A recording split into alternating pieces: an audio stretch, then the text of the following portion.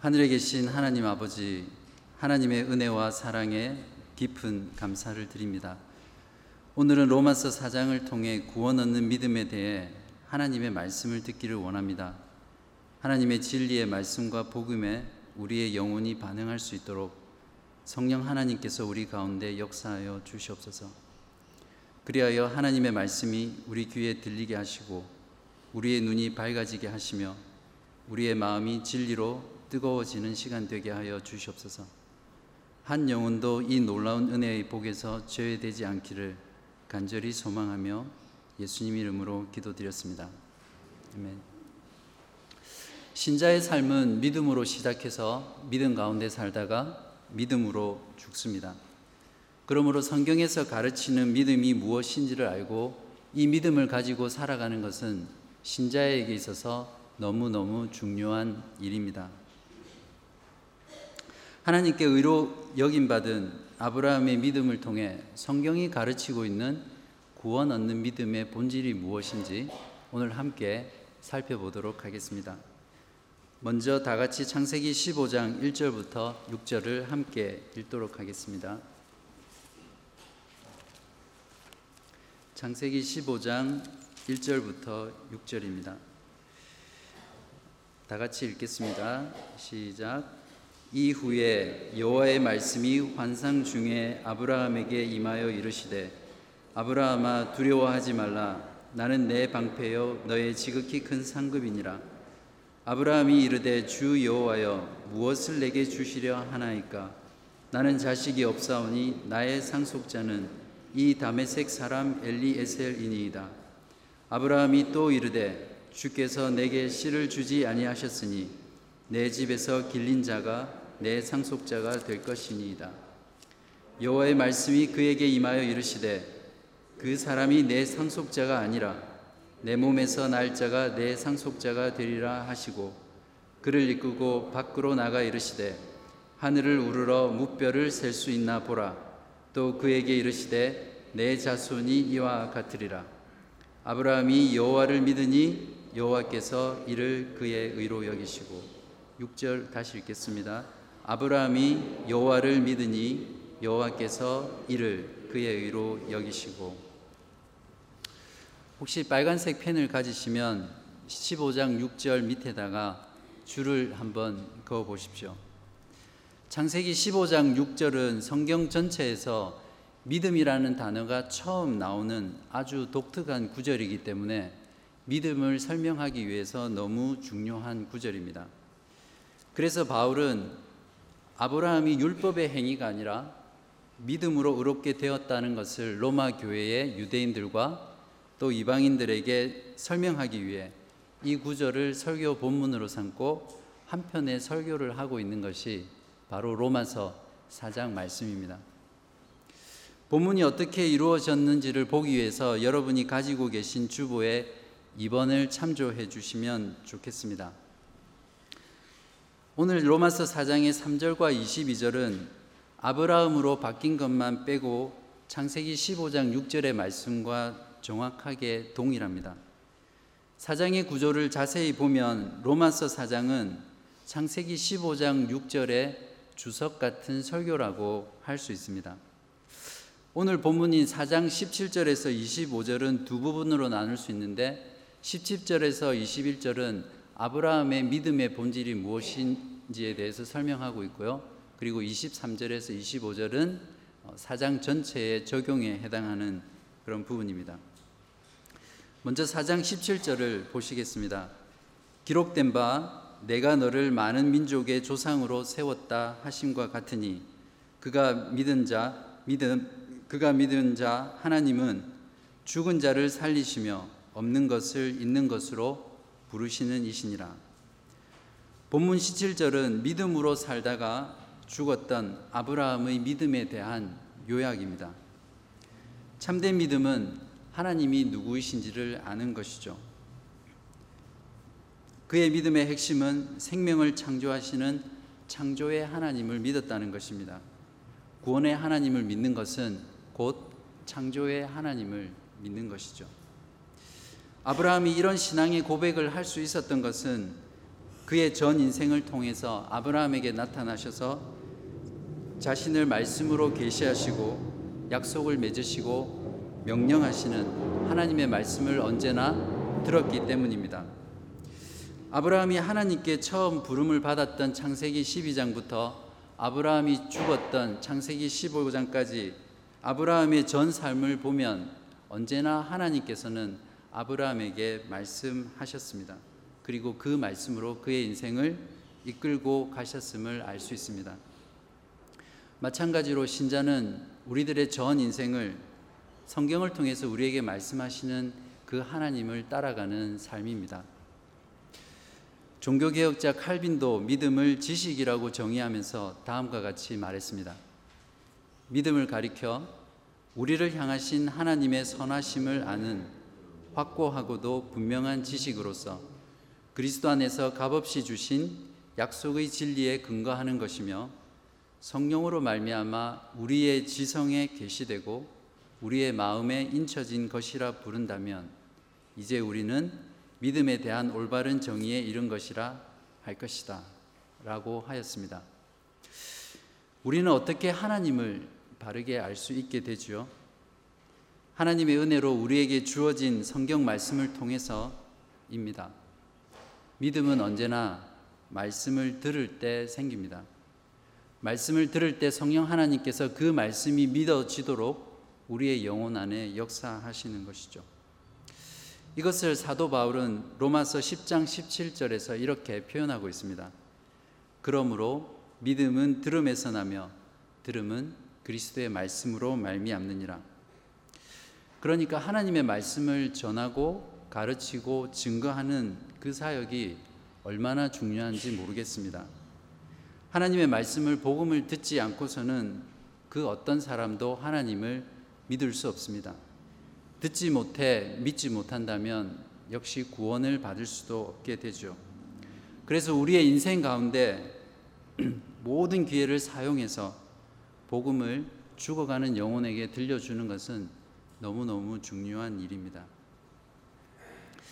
그렇다면 아브라함은 이러한 놀라운 믿음을 어떻게 믿었습니까? 바울은 아브라함의 믿음의 핵심을 17절에서 요약 정리한 뒤에 이어서 아브라함의 믿음이 어떤 것인지를 18절부터 21절까지 상세하게 가르쳐 주고 있습니다. 18절을 보시겠습니다. 아브라함이 바랄 수 없는 중에 바라고 믿었으니 이는 내 후손이 이 같으리라고 하신 말씀대로 많은 민족의 조상이 되게 하려 하심이라. 여기서 바랄 수 없는 중에 바라고 믿었다는 말은 어떤 일이 절대 이루어질 수 없다는 것을 알고 있음에도 희망을 버리지 않고 여전히 그것이 이루어질 수 있다는 그러한 희망을 가지고 믿었다라는 의미입니다. 이것이 바로 믿음입니다. 결코 일어날 수 없는 불가능한 현실 속에서 하나님의 약속을 믿는 것이 믿음이죠. 여러분은 여러분의 인생 가운데 이런 경험을 하고 계십니까? 이어지는 19절부터 21절까지는 18절에서 진술한 바랄 수 없는 중에 바라고 믿었던 아브라함의 믿음의 본질이 무엇인지를 구체적으로 설명해 주고 있습니다. 첫 번째입니다.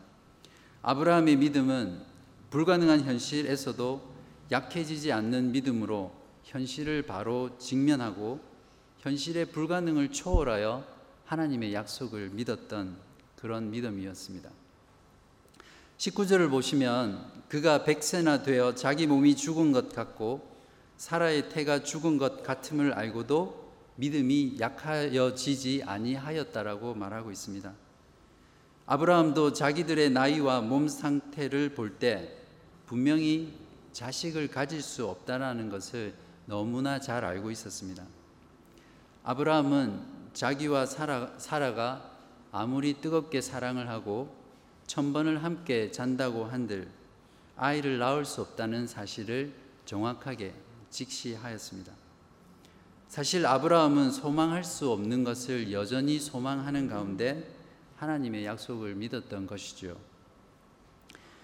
하나님께서는 아브라함의 손을 잡고 장막 밖으로 데리고 나가셔서 반짝이는 별들로 빼곡하게 가득 찬 그 밤 하늘을 가리키면서 너에게 저 셀 수 없는 많은 별들처럼 너에게 많은 후손을 줄게 라고 그렇게 아브라함에게 말씀하셨습니다.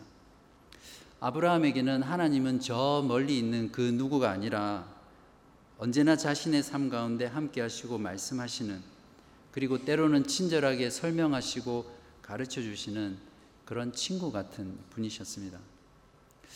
이런 경험이 아브라함의 믿음을 약하여 지지 않게 만들었습니다. 그러나 창세기의 저자는 과연 바울처럼 아브라함의 믿음을 아름답게만 그렸을까요? 창세기로 돌아가서 한번 확인해 보도록 하겠습니다. 아브라함이 99세 때에 여호와께서 아브라함에게 나타나셔서 사라를 통해 아들을 낳아 주겠다라고 약속하셨는데요. 이때 아브라함은 이렇게 말했습니다. 창세기 17장 17절에서 18절입니다. 아브라함이 엎드려 웃으며 마음속으로 이르되 100세 된 사람이 어찌 자식을 낳을까? 사라는 90세니 어찌 출산하리요? 하고 아브라함이 이에 하나님께 아뢰되 이스마엘이나 하나님 앞에 살기를 원하나이다.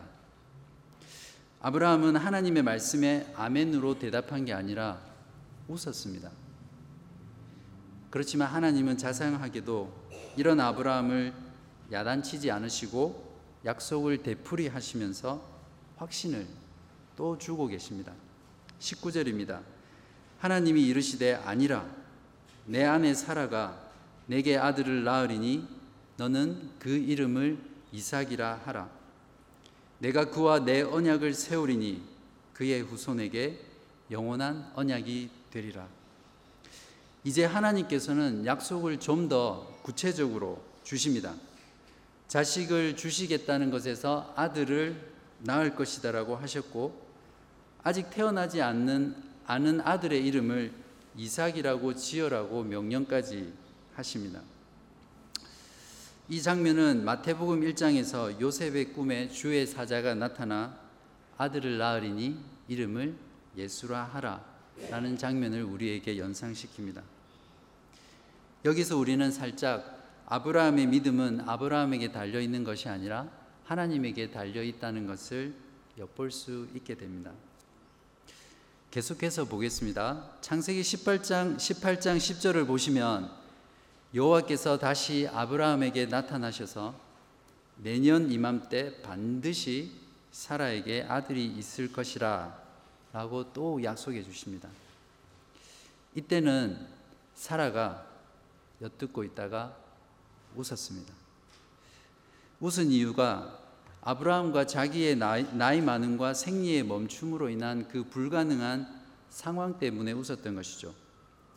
하나님의 약속은 너무너무 좋은데 자기들의 현실을 볼 때 웃음밖에 나오지 않는 거죠. 마치 자조의 웃음 같은 것입니다. 아마도 아브라함의 가족은 웃음이 가득한 가정이었던 것 같습니다. 아브라함도 웃었고 사라도 웃었고, 그리고 아들 이삭의 이름마저도 웃음이었습니다. 마지막으로 하나만 더 볼까요?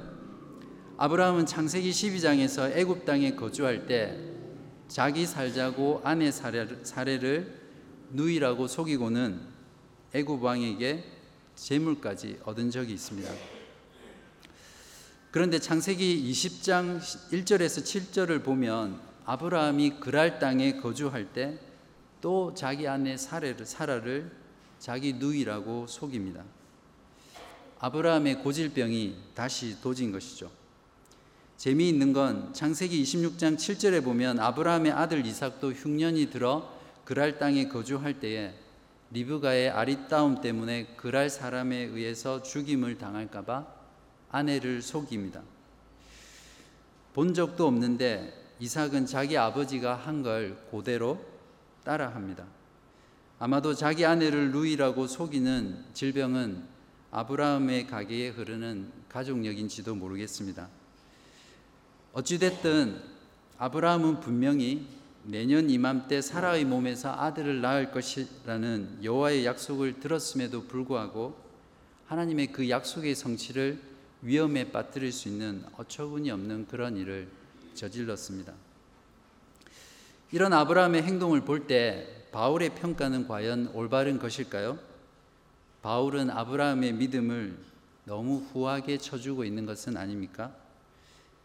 아브라함의 믿음에서 나온 행동들은 믿음이 없어 보이기도 하고 믿음이 연약하여 실수와 실패를 반복하기도 하였습니다. 그러나 아브라함은 하나님께서 약속하신 것을 반드시 이루시는 분이라는 것을 믿었습니다. 하나님의 약속 자체에 대한 믿음에 대해서는 아브라함은 결코 약해지지 않았던 것이죠. 아브라함의 믿음이 없어 보이는 행동들은 인간적인 관점으로 하나님의 약속을 자기가 지켜보려고 했던 시도였습니다. 자기가 죽어버리면 하나님의 약속의 성취는 불가능해지니까 아내를 희생해서라도 자기가 살아야 됐던 것이죠. 인간적으로는 비열하고 이기적인 행위지만 하나님의 약속을 믿었기에 했던 행동들이었습니다.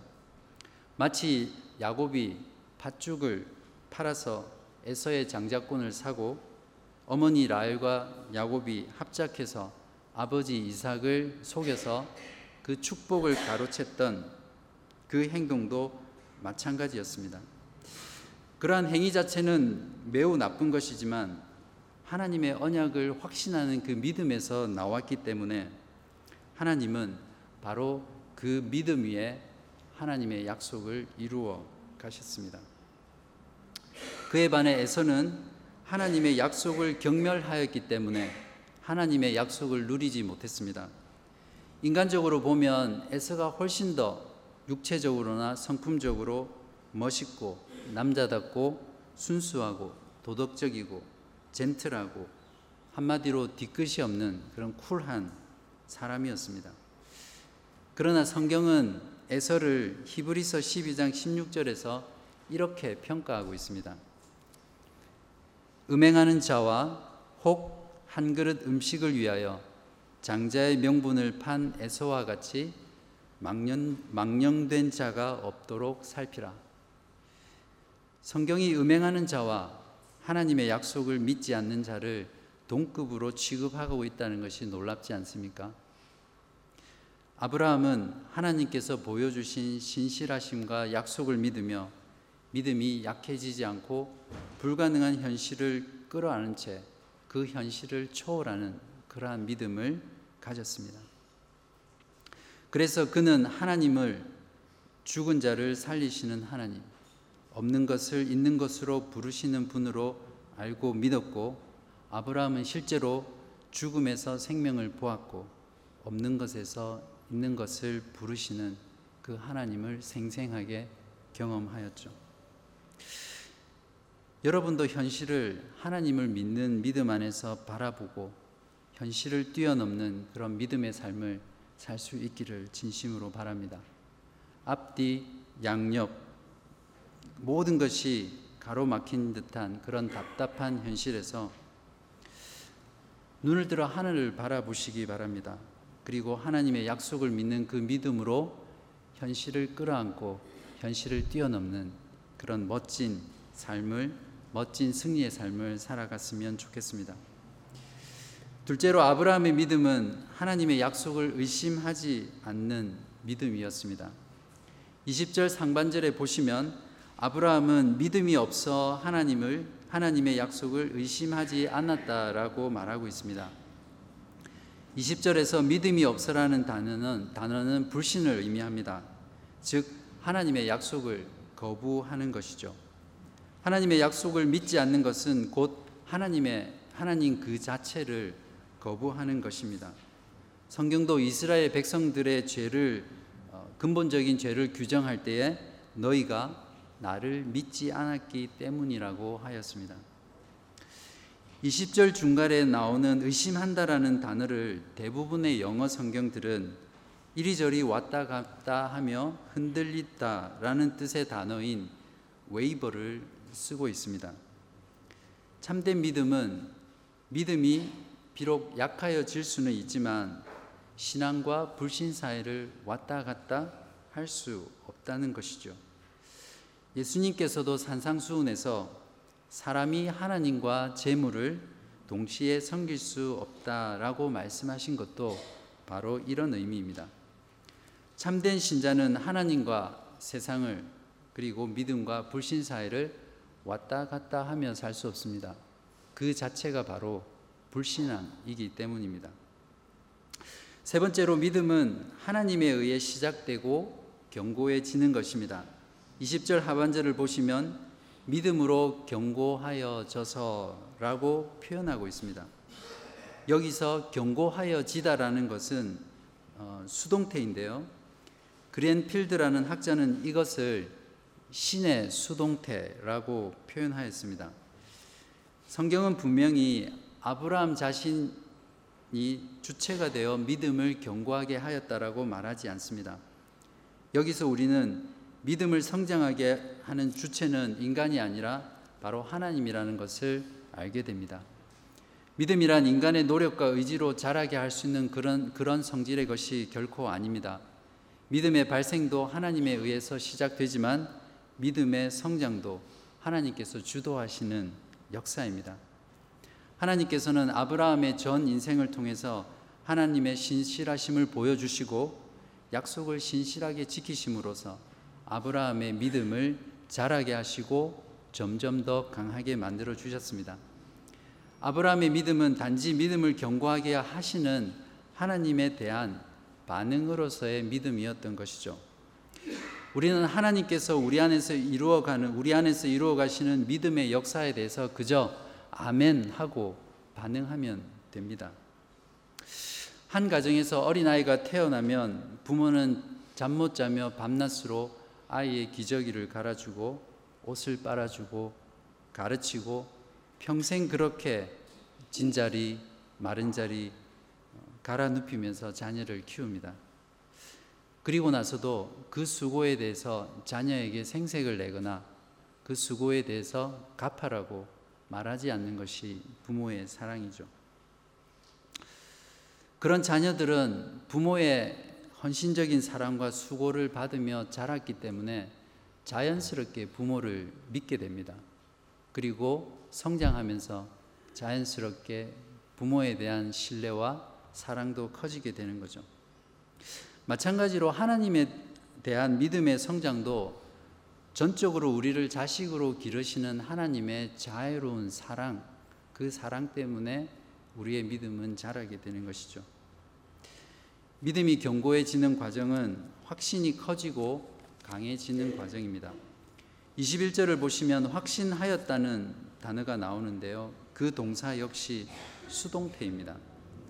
아브라함이 스스로 능동적으로 확신한 것이 아니라 하나님에 의해 강하게 확신되어졌다는 그런 뜻입니다. 믿음의 확신은 하나님이 주시는 것이기에 언제나 확실하고 안전한 것입니다. 믿음의 확신의 근거는 우리들 자신 안에 있는 것이 아니라 언제나 약속에 신실하시고 약속을 반드시 지키시는 그 하나님께 달려 있습니다. 분명한 사실은 믿음이란 단순히 하나님을 지식적으로 알고 동의하는 것에 그치지 않는다는 것이죠. 믿음에는 반드시 강한 확신의 요소가 들어 있습니다. 유명한 개혁 신학자 워필드는 믿음의 확신에 대해서 이렇게 말했습니다. 자신을 바칠 수 있는 만큼 믿는 것이 아니라면 그것을 믿음이라고 말할 수 없다. 다시 한번 읽겠습니다. 자신을 바칠 수 있는 만큼 믿는 것이 아니라면 그것을 믿음이라고 말할 수 없다. 하나님으로 인해 견고해진 믿음은 하나님께 영광을 돌리는 삶으로 이어집니다. 창조주 하나님은 모든 말씀과 약속을 믿는 것이 창조주 하나님의 모든 말씀과 약속을 믿는 것이 피조된 존재가 하나님께 드려야 될 가장 합당한 반응입니다. 지렁이는 기어다닐 때 하나님을 가장 영화롭게 합니다. 왜냐하면 그것이 하나님의 창조의 목적이기 때문입니다. 공중의 새는 쉼 없이 날개를 퍼득이며 하늘을 날아다닐 때 하나님을 가장 영화롭게 합니다. 왜냐하면 그것이 그 새에 대한 하나님의 창조의 목적이기 때문이죠. 바다에 있는 물고기는 신나게 열심히 헤엄치며 사는 것이 하나님을 가장 영화롭게 하는 것입니다. 왜냐하면 그것이 하나님의 창조의 목적이기 때문이죠. 하나님의 형상을 따라 창조되어서 하나님의 말씀을 듣고 대답할 수 있는 능력을 가진 인간은 하나님의 신실하심과 하나님의 약속의 말씀에 아멘으로 화답할 때 가장 하나님을 영화롭게 할 수 있습니다. 왜냐하면 그것이 하나님께서 인간을 창조하신 목적이기 때문이죠. 본문 22절을 보겠습니다. 그러므로 그것이 그에게 의로 여겨졌느니라. 이제 바울은 그러므로라는 접속사를 통해서 이것이 바로 아브라함의 믿음이 하나님께 의로 여김받은 이유들이야 라고 하면서 자신의 설교를 마무리하고 있습니다. 4장 전체의 마지막 세 구절인 23절부터 25절까지는 창세기 15장 6절에 대한 바울 자신의 설교를 로마의 성도들에게 적용하고 있는 부분입니다. 다 같이 한번 읽어보실까요? 4장 23절에서 25절입니다. 시작. 그에게 의로 여겨졌다 기록된 것은 아브라함만 위한 것이 아니요 의로 여기심을 받을 우리도 위함이니 곧 예수 우리 주를 죽은 자 가운데서 살리신 이를 믿는 자니라. 예수는 우리가 범죄한 것 때문에 내 줌이 되고 또한 우리를 의롭다 하시기 위하여 살아나셨느니라. 바울은 아브라함의 믿음이 여호와께 의로 여겨졌다라는 성경의 기록이 예수 우리 주를 죽은 자 가운데서 살리신 이를 믿는 우리에게도 동일하게 적용되고 또한 우리를 위한 것이라고 말하고 있습니다. 말하자면 여기서 아브라함은 모든 믿는 자의 대표 선수로 서 있는 것이죠. 아브라함의 믿음과 예수 그리스도를 믿는 자들의 믿음이 동일한 믿음이기에 아브라함이 믿음으로 의롭게 여김을 받았다면 우리 또한 예수 그리스도를 믿는 그 믿음으로 의롭게 여김 받았다라는 것을 사도 바울은 말하고 있는 것이죠. 바울처럼 이제 2000년 전의 로마 성도들을 향한 사도 바울의 설교를 오늘 우리들에게 적용할 차례입니다. 구원 얻는 믿음이란 하나님은 죽은 자를 살리시고 없는 자를 있는 것처럼 부르시는 하나님이라는 것을 믿는 것입니다. 믿음은 바랄 수 없는 중에 바라는 것입니다. 믿음은 현실에서 절망하는 것이 아니라 믿음으로 현실을 끌어안고 현실을 초월하여 하나님의 약속을 믿는 것입니다. 믿음은 불신 때문에 하나님의 약속을 의심하지 않는 것입니다. 믿음은 하나님에 의해서 시작되어지고 하나님에 의해서 자라고 성장하고 열매 맺는 것입니다. 믿음은 하나님이 주시는 그 확신으로 말미암아 하나님께 영광을 돌리는 삶입니다. 아브라함의 믿음이나 우리의 믿음은 동일한 믿음입니다. 우리는 동일한 믿음으로 하나님께 의로 여김받아 구원을 받았습니다. 아브라함의 믿음의 한가운데는 그리스도가 있었습니다. 아브라함의 신앙을 한마디로 요약한다면 부활 신앙이라고 할 수 있습니다. 그는 하나님께서 죽은 자를 살리시는 분이심을 믿었습니다. 죽은 자였던 자기의 몸에서 생명을 창조하신 하나님을 아브라함은 생생하게 경험하였습니다. 결국 하나님은 아브라함의 믿음을 모리아 산으로 데려가셨습니다. 거기서 아브라함은 또다시 믿음을 통해 하나님은 죽은 자를 살리시고 없는 것을 있는 것으로 부르시는 분이시라는 그 생생한 부활의 신앙을 또다시 경험하게 되었습니다. 우리에게 믿음을 주신 하나님은 우리들의 믿음도 반드시 모리아로 데려가십니다. 우리들의 가장 사랑하는 독자는 누구입니까? 바로 우리들 자신 아닙니까? 우리의 자아가 그리스도 안에서 날마다 부인되고 죽을 때마다 우리의 자아는 그리스도 안에서 날마다 새롭게 태어나게 됩니다. 이것이 자기 십자가를 지고 하나님의 아들을 믿는 믿음으로 살아가는 모든 성도들의 믿음의 삶입니다. 죄로 인해 죽은 한 영혼이 자신의 죄를 회개하고 예수 그리스도를 믿는 것은 죽은 자를 살리시고 없는 것을 있는 것으로 부르시는 하나님의 창조의 능력이 나타난 것을 드러내 주는 것이죠.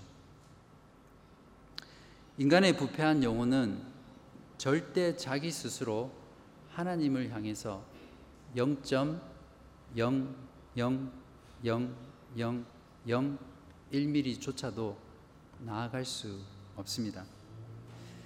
죽은 자를 살리시는 것은 하나님의 영역이고 하나님만이 하실 수 있는 것입니다.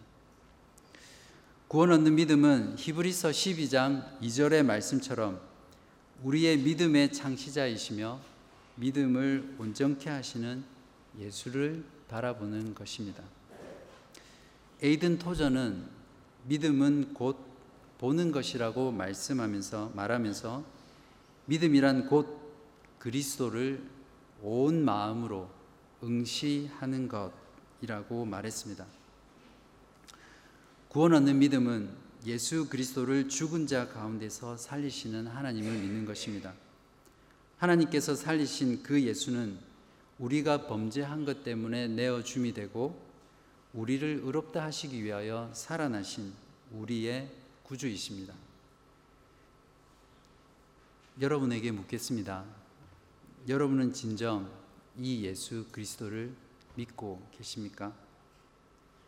그렇다면 그것이 하나님께 의로 여김 받은 구원 얻는 믿음입니다. 끝으로 구원 얻는 믿음을 소유한 성도의 신앙의 삶에 대해 간결하고 풍성하고 아름답게 표현한 웨스트민스터 신앙 고백서를 읽어드리도록 하겠습니다. 구원에 이르는 믿음을 소유한 성도는 하나님의 말씀에 계시된 모든 내용들을 참된 것으로 믿는다. 이는 하나님께서 그 말씀을 자신의 권위로 계시하셨기 때문이다. 그러므로 성도는 계시된 말씀의 각 구절에 포함된 내용에 따라 행동하되 명령의 말씀에는 순종하고 경고의 말씀에는 두려워하며 현세와 내세에 대한 하나님의 약속의 말씀은 기꺼이 받아들인다. 이러한 구원에 이르는 믿음을 소유한 성도의 중요한 자세는 은혜 언약에 따라 칭의, 성화, 영생을 위하여 그리스도만을 받아들여 영접하고 의존하는 것이다. 이 신앙의 고백의 내용대로 믿음의 삶을 살아가시는 저와 여러분이 되시기를 주님의 이름으로 축원합니다. 기도하겠습니다. 우리의 구원자 되시고 창조주 되신 하나님을 찬양합니다. 오늘 아브라함의 믿음의 본질을 통해 하나님께 의롭게 여겨진 구원 얻는 믿음이 무엇인지를 알게 해주셔서 감사합니다. 죄와 허물로 죽은 우리들을 살리시고 없는 것과 같은 우리들을 있는 것으로 불러주신 하나님의 은혜에 감사와 찬양을 드립니다. 아브라함이 바랄 수 없는 중에 바랐던 것처럼 우리도 이 땅을 살아가면서 어떤 현실 가운데서도 믿음이 약하여 지지 않고 믿음의 주여 온전케 하시는 그리스도를 온 마음으로 바라보게 하여 주시옵소서. 구원 얻는 믿음이란 예수 그리스도를 믿는 믿음이라 가르쳐 주셨는데 이곳에 예수 그리스도를 믿는 모든 자들에게 더욱 큰 믿음의 확신으로 믿음의 삶을 더욱 뜨겁게 살아가게 하시옵소서. 혹시 아직도 예수 그리스도를 믿지 못하고 영적으로 죽어있는 영혼들이 있다면 예수가 우리들의 범죄한 것 때문에 십자가에 못 박혀 죽으시고 또한 우리를 의롭다 하시기 위하여 살아나신 그 복음을 믿는 구원 얻는 믿음을 얻게 하여 주시옵소서. 예수님의 이름으로 간절히 기도하였습니다. 아멘.